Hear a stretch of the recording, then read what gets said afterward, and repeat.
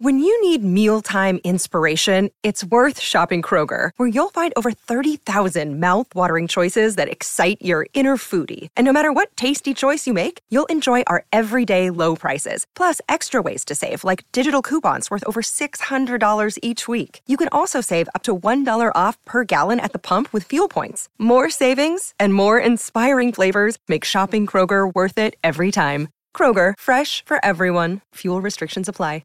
Another day is here, and you're ready for it. What to wear? Check. Breakfast, lunch, and dinner? Check. Planning for what's next and how to save for it? That's where Bank of America can help. For your financial to-dos, Bank of America has experts ready to help get you closer to your goals. Get started at one of our local financial centers or 24/7 in our mobile banking app. Find a location near you at bankofamerica.com/talktous. What would you like the power to do? Mobile banking requires downloading the app and is only available for select devices. Message and data rates may apply. Bank of America N.A., member FDIC. The Lions have got their big one on Sunday. Yep. Against North. And we've got Kate McCarthy on the line, who was one of the real speedsters for the Lions and a former All-Australian and now doing a wonderful job commentating on all matters AFLW. Kate, good morning to you. Are you excited? Morning, guys. Yes, very excited. Going to be a big weekend down here, obviously in Melbourne, but also a big weekend for the Queenslanders up in Brisbane and Queensland too to get around their teams, because obviously got the Lions on Sunday, but they've got the Brisbane Heat too in the WBBL final. So another big weekend for Queensland. Now, are you hearing any whispers from your former Lions teammates about Dakota Davidson and her fitness with this knee? From what I've heard, she will most likely line up and play, yes, 100% I would say at this stage. And having a read of how she looked last night at training, sounds like she'll be a definite starter. Oh, fantastic. And I'd like to also compliment you on your commentary too, Kate. You're one commentator that seems to be seeing both teams. When you listen down south, they don't even mention the Lions, do they? But you're certainly mentioning the Geelong Cats, for example, the other night. Yeah, it's I think it's something that you realise when you come from a different state. And I think when I was up there, we were very aware of the Victorian bias that sometimes occurs in AFL, seeing as they think that their state is the only state that seems to play. But yeah, no, it's been good, and it's been good to sort of be able to provide a little bit more insight into the Brisbane team, obviously spending a fair bit of time up there for the first 3 years of the comp, and be able to give a bit of a unique perspective into football in Queensland as well. Yeah, are there things you're liking in this current Lions squad? Because it was pretty brand new at the start of the year, wasn't it? I think that's the thing that I do like. I think the ability for just year after year, when Brisbane have obviously copped a lot of player movement with expansion, which had to happen with expansion, but the Lions have lost some really big players, especially in the last off-season. So the leading goal kicker for the league, Jesse Wardlaw, and then 2 All-Australians in Emily Bates and Greta Bodie as well. And for their ability to be in a grand final, losing 3 of their arguably best players from the season before is phenomenal, and I just love that they do it from homegrown talent as well. So many girls that have come all the way through the pathway. Even Belle Dawes on the weekend was, in my eyes, the best on ground, and she's come all the way through the Brisbane or the Queensland pathways, and she was there as a train-on, as like an under-16s train-on when I was still playing, and she's gone all the way through the Lions Academy as well. So it just shows how good the football program is, obviously led by Craig Starcevich up there and supported really well by Emma Zielke as well. So, yeah, I just think their ability to foster homegrown talent and obviously develop them super well to be ready for the next level is super impressive. Yeah, I was going to ask you about that. I mean, there's obviously a real resolve within the playing group, because it seems every season they get ravaged.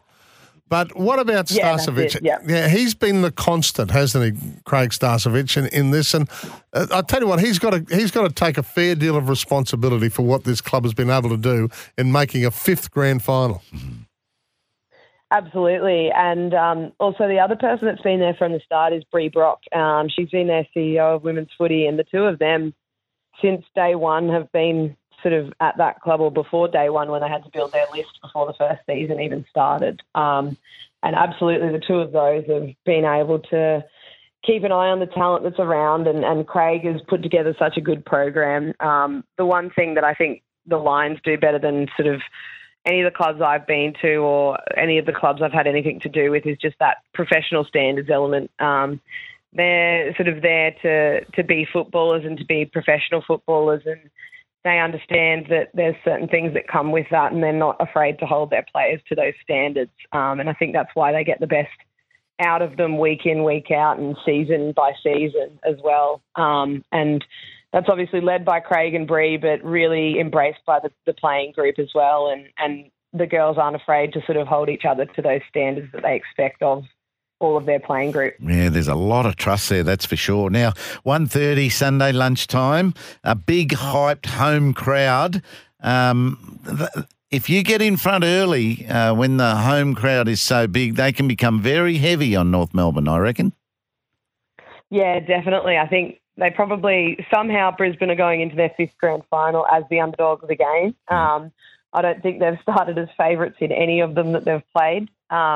Obviously have won the one premiership and would love a second one to go with it. But you're right. I think the home crowd can be such a weapon for North if they get in front early, but also put a whole lot of pressure on them if they are to, I guess, give away a little bit of an early lead as well. So I think Brisbane can play with a whole lot of freedom, knowing how to stand up and play in big finals, whereas North are yet to sort of play in that big grand final yet. So having the home crowd could be a huge help for them, or it could put a little bit of added pressure on them as well. Yeah, Emma Carney will probably get through that sort of atmosphere. But what about these tall, athletic forwards they have, the North Melbourne Kangaroos? Yeah, so they're probably the first team in AFLW to have like a 3-pronged tall forward line. Usually you see 1 or 2 key talls for women's footy, and then the rest are smalls around them. And I think Talia Randall, she played in, I think, the 2nd grand final for us down there. So actually she played in the first 2 as well for Brisbane. Righto. And so she'll have a little bit of experience, but the likes of Kate Sheila, she'll stand up in big games, absolutely. She's an experienced campaigner, so she'll be ready to go. And I think the question mark would probably be around like Kim Rennie and Emma King in their ruck duo, what they can do. And we know how good Talia Hickey can be in the ruck, so I think that'll be an interesting battle. But I think Brisbane need to really get their running game going. If they can get their running game going and change lanes, change angles, and try and take tall targets out of the way for North Melbourne, I think that's probably their best way to sort of counteract their 3-pronged tall system. My producer just whispered in my ear, rather unkindly, North haven't won anything since Heels was playing cricket, so that was a fair while ago. Yeah. So they'll be pretty desperate. Absolutely. Yeah, but desperation's not what you need all the time, is it? Eh? Hey, how do you see it unfolding? I mean, just from my observations, the Lions' defence, I mean, they don't let the wind through, do they?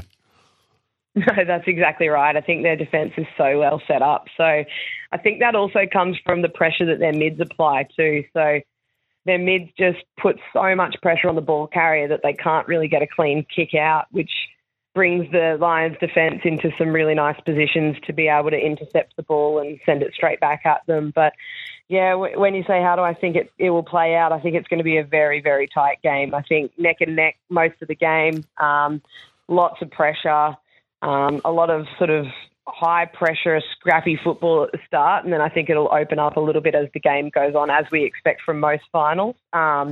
And, yeah, I think Brisbane will get over the line just, but honestly, looking at the preview and everything, it's going to be a very, very tightly contested game. All right, yeah, let's hope that Brisbane get across the line. Kate, you're doing a sensational job. We really appreciate your time this morning. Thanks, Kate. No worries. Thank you very much, guys.